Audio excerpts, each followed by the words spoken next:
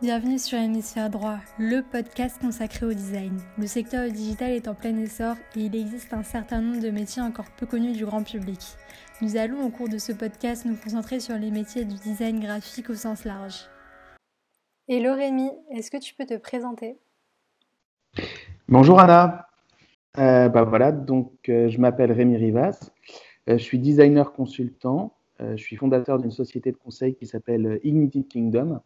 Et donc notre travail, à mon associé et moi-même, c'est d'assister les entreprises dans la création de nouveaux produits et de nouveaux services en utilisant les outils de l'intelligence stratégique, du marketing et puis du design. Quelle a été ta formation ? Moi, j'ai fait plein de trucs très différents parce que j'ai mis vraiment beaucoup de temps à trouver ce que j'avais envie de faire et ce dans quoi j'étais bon. Donc, j'ai fait un bac scientifique. Après, j'ai fait une prépa HEC. J'ai fait un BTS. J'ai commencé par un BTS. Quand je vais sur ton site, je me rends compte que tu parles beaucoup de design thinking. Donc du coup, en fait, il s'agit d'une méthodologie qui s'applique un peu à n'importe qui, tous les membres de l'équipe. Alors, le design thinking, c'est un sujet passionnant. On pourrait passer des heures à en parler. Euh, alors, il y a une grande confusion que je tiens vraiment à clarifier tout de suite. Euh, Tous les designers sont des design thinkers, mais tous les design thinkers ne sont pas des designers. Parce que bien sûr, souvent on dit le design thinking c'est génial, ça va rendre tout le monde designer. Alors si c'était vrai, ça serait merveilleux, mais malheureusement non, ça marche pas comme ça parce que être designer c'est un métier, ça s'apprend, ça se pratique surtout beaucoup. Donc tout le monde ne pourra pas remplacer les designers. Mais par contre, ce qui est génial avec le design thinking, c'est que c'est une méthodologie qui est très bien formalisée. C'est une méthodologie en fait qui permet à tout le monde, même les non-experts, de comprendre les différentes étapes d'une démarche de conception. Et ça permet en fait du coup, surtout d'arriver à guider une équipe de d'experts différents, de plein de spécialités différentes dans un exercice de conception. Parce qu'en fait, la plupart des gens ne sont pas du tout familiers avec le fait de créer des nouvelles choses, le fait d'imaginer des nouvelles choses. Et en fait, ce sont des projets qui ont leur spécificité et donc, en fait, le design thinking, c'est un ensemble d'outils, mais c'est surtout une démarche qui permet de structurer au mieux ces projets et de permettre à plein de personnes dont ce n'est pas le métier d'arriver à comprendre ce qui se passe vraiment au sein d'une démarche de création et quelles sont les différentes étapes qu'on peut essayer de respecter pour maximiser les chances de succès du nouveau produit ou du nouveau service qu'on est en train d'imaginer. Et si je te parle d'une tendance comme la voice, par exemple, qu'est-ce que tu penses de ça? Et du coup, comment tu vois l'avenir d'un designer dans le sens où maintenant les interfaces ne sont plus visibles en fait? Ouais, tout à fait. Moi, je vais te dire plein de platitudes sur le sujet parce que moi-même, je n'ai jamais conçu, tu vois, on m'a jamais demandé de travailler sur un produit ou un service en interface vocale, en commande vocale. Donc, j'ai pas eu la chance pour l'instant dans mon portfolio d'avoir, travaillé sur un projet concret, précis. Donc, moi, si tu veux, je peux te dire ce que j'en pense. Il est évident que ça va devenir une dimension, c'est déjà en train, en fait, de devenir une dimension de plus en plus importante de l'ensemble des interactions. Et ce qui est intéressant, moi, je trouve, avec la voix, c'est qu'elle ramène, en fait, dans le débat, quelque chose qui est encore, je pense, trop méconnu, mais qui est la composante dite du design émotionnel. Parce qu'en fait, le design, historiquement, il se nourrit énormément des apprentissages du design graphique. Le design graphique, c'est un truc génial parce que ça fait quand même des siècles que ça se pratique et on a énormément de règles de composition qui sont très bonnes et qui continuent à être tout à fait pertinentes, même dans un monde numérique. En fait, on voit à quel point des règles fondamentales, des principes de typographie qui ont 100, 500 ans, ils continuent à être tout à fait pertinents. Et par contre, ce qui est intéressant avec la voix, c'est qu'en fait, quand tu n'as plus le droit de montrer, quand tu sais que l'être humain, 80% de l'information qui rentre dans son cerveau, c'est ce qu'il voit. Et là, d'un seul coup, tu fais un monde dans lequel il ne s'agit plus de voir pour comprendre. Il s'agit d'interagir, il s'agit de dialoguer. Et là, on rentre, en fait, il y a un super bouquin d'Aaron Walter que je vous recommande à toutes et à tous qui s'appelle Design émotionnel. Et là, tu rentres dans l'idée d'une personnalité, comment tu donnes de la personnalité à un produit, à un service, à une interface, comment tu donnes aux gens l'impression d'interagir avec quelque chose qui a l'air d'être humain mais qui ne l'est pas, alors que tu as le droit de rien leur montrer. Et là, c'est un sacré challenge. Et là on va rentrer dans beaucoup de subtilité dans le champ du langage, de l'intonation, de l'inflexion. Je pense que ça va être extraordinaire. Du coup, est-ce que tu peux nous expliquer un peu ton workflow? Qu'est-ce que tu utilises comme outil? Si c'est des outils de conception ou pas. En tout cas, qu'est-ce que tu utilises au quotidien? Alors au quotidien, parce que moi, si tu veux, j'ai toujours beaucoup de mal à répondre à cette question parce que la spécificité de mon associé et moi-même, c'est qu'en fait, on fait des projets qui sont extrêmement différents au sein d'une année. On fait des projets en mode très immersif, 3 projets en même temps, en grand max. Donc c'est souvent des périodes de temps assez conséquentes, hein. C'est du 8 semaines à 20 semaines à peu près. Et donc quand on est à fond, on est vraiment à fond. Et donc j'ai pas beaucoup de journées types parce qu'en fait mes journées elles s'articulent vraiment autour à chaque fois de la nécessité d'arriver à mener une démarche de projet de conception et livrer un résultat attendu. Et ça change énormément d'un client à l'autre ou d'une demande à l'autre. Donc moi Mm. j'utilise plein d'outils très très différents. Pour nous on est quand même beaucoup sur Adobe XD, hein. Toute la suite Adobe, hein, d'une façon générale en fait, on est là-dessus. Typiquement nous on n'utilise pas trop Sketch. Pour les protos on a énormément utilisé une vision à une époque, on continue à s'en servir. Euh, mais on n'est pas au top, si tu veux, on n'est pas continuellement en train de tester tous les outils de maquettage qui sortent. Euh, on fait aussi de la vidéo, on fait de l'after, et c'est très, on n'a pas vraiment de workflow dans la mesure où parfois, par exemple, il nous arrive de faire des projets sur des études d'opportunité de conception de nouveaux produits ou de nouveaux services, où là on va faire toute la partie design centré utilisateur et recherche utilisateur, mais on va pas faire d'écran. À la fin, c'est pas des écrans. C'est des keynotes, ça peut être des PowerPoint, ça peut être du texte, plein de choses très différentes. Mm. Et si je reviens sur ton parcours, en fait, c'est assez inattendu que tu finisses par faire du design. Qu'est-ce qui t'a motivé à ce niveau-là? Ben moi, c'est ça qui est marrant, c'est-à-dire que, et c'est là où tu vois à quel point l'orientation c'est crucial et les rencontres que tu fais aussi, parce que moi je pense que si on m'avait expliqué beaucoup plus tôt et beaucoup mieux ce que c'était le design, je me serais clairement intéressé au design bien plus tôt dans ma vie. Et en fait, c'est drôle parce que moi j'ai toujours aimé en fait les projets de conception. J'étais sur Dreamweaver au début, je m'étais formé à Photoshop et donc si tu veux, moi je bidouillais en fait. J'étais un créatif frustré qui bidouillait dans son coin. J'ai eu une éducation très généraliste et puis très tournée autour de, tu sais, on dit FS, voilà, si tu sais pas, fais une école de commerce, tout ça. Et puis pouf, puis je me suis retrouvé chez Microsoft. Puis bon, bah, a priori, j'ai fait une conférence, si ça vous intéresse, vous pouvez aller voir, qui s'appelle Soyez vous-même. Et Ouais, je l'ai regardé. ah bah voilà, tu vois, j'ai fait une conférence où j'en Ouais, parle et elle est très effectivement, bien. moi, j'ai eu du bol parce qu'en fait, moi, alors, la grande chance que j'ai eue, c'est que j'ai eu l'opportunité de quitter mon premier taf assez vite. C'est très ironique en fait, mais une grande chance que j'ai eue d'une certaine façon, c'est qu'avoir fait un métier qui n'était pas fait pour moi, ça m'a aussi fait réaliser à quel point en fait j'avais besoin de trucs que je trouvais pas dans mon métier actuel. Et puis voilà, puis après tu te penches sur une discipline que tu connais pas. Et voilà, mais ça a été plein de rencontres, plein d'opportunités de me planter, puis plein d'interrogations où tu te dis ce boulot il est fait ou il est pas fait. Ouais, et justement, en fait, quand on regarde ta vidéo, on se dit que en fait, saisir des opportunités, c'est ce qui permet d'évoluer et de tromper, en fait, ça t'aide aussi. C'est fondamental.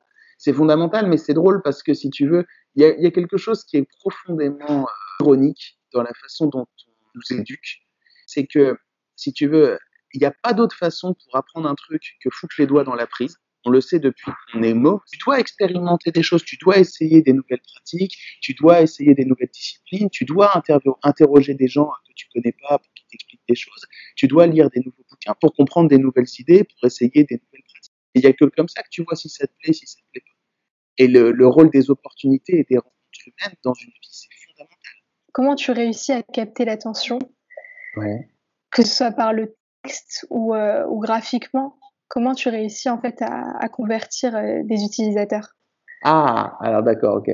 C'est bon, j'étais en train de te préparer une réponse sur qu'est-ce que j'en pense.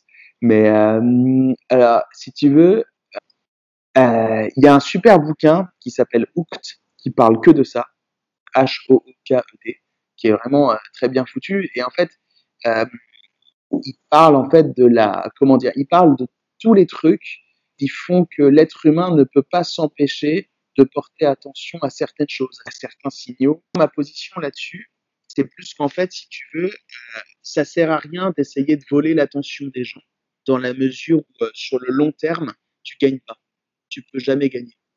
C'est la seule façon en fait de mériter l'attention des gens, en fait, si tu veux, c'est d'engager une relation de confiance avec eux. Et c'est d'essayer de construire quelque chose de durable dans lequel tu mérites l'attention que tu leur demandes. Et ça, il y a vraiment, si ça t'intéresse, il y a vraiment un auteur qui s'appelle Seth Godin qui parle que de ça, qui a un super bouquin il y a très longtemps, qui s'appelle Permission Marketing. et qui parle en fait que de ça. C'est-à-dire que pour moi, la meilleure des attentions, c'est pas celle que tu voles, c'est celle que tu gagnes. Tu as déjà travaillé dans une start-up et quel est ton avis à ce sujet? Alors moi, j'ai jamais travaillé directement dans une start-up. Par contre, je travaille avec énormément de start-up puisqu'en fait, une partie de mon activité aujourd'hui, justement, c'est de conseiller et d'accompagner, beaucoup d'entreprises en phase de création, voire même, en fait, au sein d'un programme, avec, HEC et Polytechnique, aider des étudiants à monter leur start-up. Donc je connais très bien leurs problématiques parce que j'en fréquente beaucoup. Mais j'ai pas travaillé moi directement dans une startup. Alors l'avis que je pourrais avoir à ce sujet, c'est l'environnement startup. Il peut faire rêver, surtout quand on est jeune, parce qu'on se dit oh, c'est génial. Mon boss, moi j'ai 22 ans, mon boss il a 24 ans. Tout le monde est cool, tout le monde boit des bières. Voilà, tu sais, c'est ambiance club med, quoi. Tu vois, c'est vraiment voilà, c'est la teuf et tout. Si tu veux bosser de chez toi, on va dire ok. Tu vois, si tu veux, voilà. Enfin, une startup va être beaucoup plus conciliante en termes de culture et en termes d'environnement de travail. Après, là où c'est chaud, moi je dirais deux choses. La première, c'est que quand tu débutes et que tu as peu d'expérience professionnelle, c'est pas mal d'avoir en fait un ou une senior. Il y a des gens comme ça qui jouent des rôles très importants. Moi, moi, j'ai une marraine professionnelle, en quelque sorte, quelqu'un qui m'a aidé à rentrer dans la profession, qui s'appelle Sylvie Domal. Si tu veux, en start-up, ben, selon l'âge de la start-up et la maturité, tu as intérêt à kiffer les responsabilités, tu as intérêt à kiffer le changement, tu as intérêt à kiffer l'incertitude, tu as intérêt à kiffer les coups de pression et les gros rushs, etc. Et donc, c'est, c'est un environnement qui peut être crevant, c'est un environnement qui peut être vachement épanouissant, mais il faut savoir où tu fous les pieds. Est-ce que tu as d'autres techniques à part le design thinking pour faire émerger des idées et voilà, susciter en fait l'innovation? Oh, il y en a plein, il y en a énormément. Est-ce que tu as d'autres critères un peu plus précis ou est-ce que je reste général? Non, tu peux rester général. Oh là, il y en a tellement.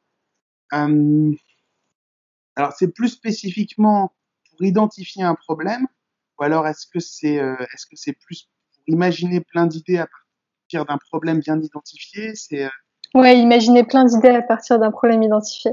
Oh, alors là, il y a oh oui, oh mon Dieu. Alors, je pense à tellement de choses. Il y a énormément de choses qu'on peut faire pour imaginer des nouveaux produits, des nouveaux services. Euh, il y en a énormément. Je vais te renvoyer vers deux bouquins qui sont extrêmement bien foutus. Il y en a un qui s'appelle Game Storming de Dave Gray, qui est vraiment génial, où il parle que de ça.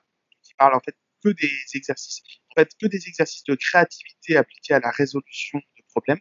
Et il te donne plein de techniques différentes pour arriver à des résultats très différents. Et il y a un autre bouquin qui est très très bien fait, qui s'appelle 101 Design Methods d'un auteur indien et qui est très bien foutu parce qu'en fait, alors lui, il a créé, enfin lui, il a formalisé une forme de méthodo en 7 étapes.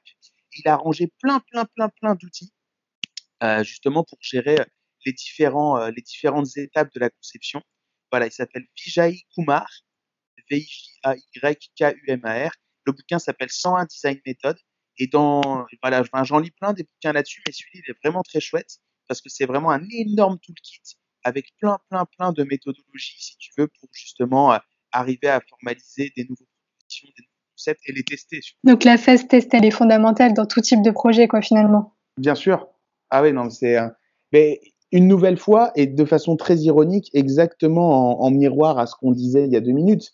C'est-à-dire qu'en fait, et ça c'est génial, parce que ça c'est un truc, d'ailleurs la plupart des grandes entreprises, ils ont énormément de mal avec ça, mais tu peux pas décider la valeur de ce que tu fais.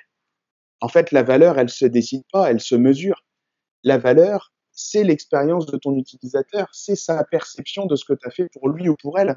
Toi, tu as fait un produit, un service et tout, tu te trouves vachement intelligent, intelligente, tu es vachement contente, tu sors boire des bières, et puis après, bon, bah, tu invites ton utilisateur, tu lui montres ce que tu as fait, et si l'utilisateur, il comprend que dalle, bah, il comprend que dalle, quoi. Donc, t'as pas bien fait ton boulot.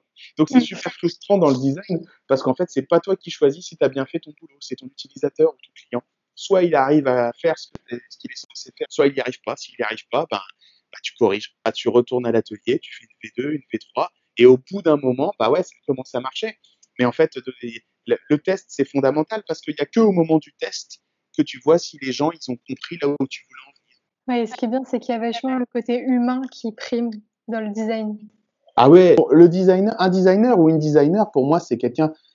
L'obsession fondamentale d'un designer ou d'une designer, c'est l'humain. C'est à quoi rêve l'humain, que comprend l'humain, de quoi l'humain a besoin. C'est ça qui est assez marrant avec les produits et les services qu'on aime. Les produits ou les services qu'on aime et qu'on choisit d'intégrer dans nos vies, on les voit pas comme ça, mais c'est limite comme si c'était des potes. Comment t'imagines ton métier dans 5 ou 10 ans? Moi, je recommanderais à n'importe qui aujourd'hui de se pencher sur la question du design parce que je pense qu'on aura besoin de plus en plus de designers et de plus en plus de gens qui pensent comme des designers. Ça, clairement, vu la tendance actuelle qu'on voit, on aura besoin de plus en plus de gens pour faire des algorithmes, pour pouvoir faire interagir et calculer les machines de plus en plus efficacement. Ça, on en aura besoin. Et l'autre truc, on aura besoin de plus en plus de développeurs. Et en fait, on aura besoin de plus en plus de gens qui n'ont pas peur de concevoir des choses. Et en fait, concevoir, c'est très compliqué parce que c'est pas ce qu'on apprend à l'école. Dans la plupart des études qu'on fait, que les gens font, on leur apprend pas à concevoir, on leur apprend à avoir raison, on leur apprend à produire un truc ou à gérer ou optimiser un truc qui existe déjà, mais on leur apprend pas comment démêler la réalité, comment foncer tête baissée dans la réalité, tu vois, pour démêler les nœuds, les problèmes, comprendre les besoins des gens, arriver à optimiser, à trouver les endroits où il faut provoquer des différences et des changements. Quel est ton conseil pour quelqu'un qui souhaite débuter en design? Ouh. Tout type de design, hein, juste quelqu'un qui veut s'intéresser au design, c'est ça? C'est ça. Ok. Euh, alors, il y a plein d'émissions. Vraiment, alors déjà, mais il y a plein de chaînes YouTube, il y a plein d'émissions sur Netflix, il y a plein de documentaires. Il y a des ressources dans tous les sens. Moi, je dirais, quelqu'un qui veut débuter dans le design, peut-être le truc le plus urgent à faire, c'est rencontrer des designers le plus rapidement possible. Et donc ça, au début, enfin, voilà, quand on a 20 ans, on connaît personne, on n'a pas beaucoup de réseaux professionnels. Et en fait, il y a deux choses chouettes avec les designers. La première, c'est que d'une façon générale, c'est des gens très gentils et qui adorent boire des bières. Donc c'est pas très dur de les convaincre d'aller boire des coups. Et la deuxième, c'est qu'en plus, ils se réunissent déjà dans des meet-ups, dans des BNs portfolio review, dans plein d'événements. Les designers, d'une façon générale, ils adorent échanger et partager sur ce qu'ils savent. Si on a la chance d'habiter en plus dans une grande ville comme Paris et tout, montrer son travail, commencer son portfolio le plus tôt possible, parce que de toute façon, il n'y a pas de secret. Plus tu vas le faire, même pour de faux, hein, c'est pas grave, faut faire des trucs pour de faux. Plus tu vas faire des projets, plus tu vas montrer que tu sais maîtriser des outils pour concevoir, plus vite on va te remarquer, plus vite on va te faire confiance, plus vite on va te confier des vrais cas, des vrais trucs dans lesquels tu vas bosser et ça se fait. Et voilà. Et après, en fait, c'est comme une boule de neige qui se met en mouvement et qui devient de plus en plus grosse, quoi. Faut vite se faire un petit portfolio au départ, même s'il y a 3 fois rien dedans, même si c'est tout cassé, même si c'est tout pété, on s'en fout. Le plus important, c'est d'avoir des trucs à montrer. Comme ça, les gens, ils peuvent comprendre ce que tu sais faire, ils peuvent te faire confiance, te confier des trucs plus gros, et ainsi de suite, ainsi de suite, ainsi de suite. Et au bout d'un moment, tu finis par avoir des projets intéressants. Et du coup, tu nous as parlé des meet-up. Est-ce que toi, tu vas souvent à des meet-up à Paris ou ailleurs? Ouais, alors il y a un endroit que j'aime beaucoup et voilà que je recommande vraiment à tout et toutes les designers débutants parce que moi c'est un endroit qui m'a beaucoup aidé dans la construction de ma carrière qui s'appelle le Laptop à Paris qui est vraiment super. C'est un espace de coworking qui a été fondé par Pauline Thomas qui est une designer extraordinaire qui a beaucoup bossé pour Adobe, enfin, qui a elle pour le coup un super portfolio maintenant et qui fédère toute une communauté de designers. Alors, elle bosse avec Samuel Rousselier aussi, qui est vraiment un type super. Et en fait, tous les deux, ils organisent énormément d'événements. Ils organisent énormément. Enfin, ils fédèrent vraiment une vraie communauté de designers autour d'eux.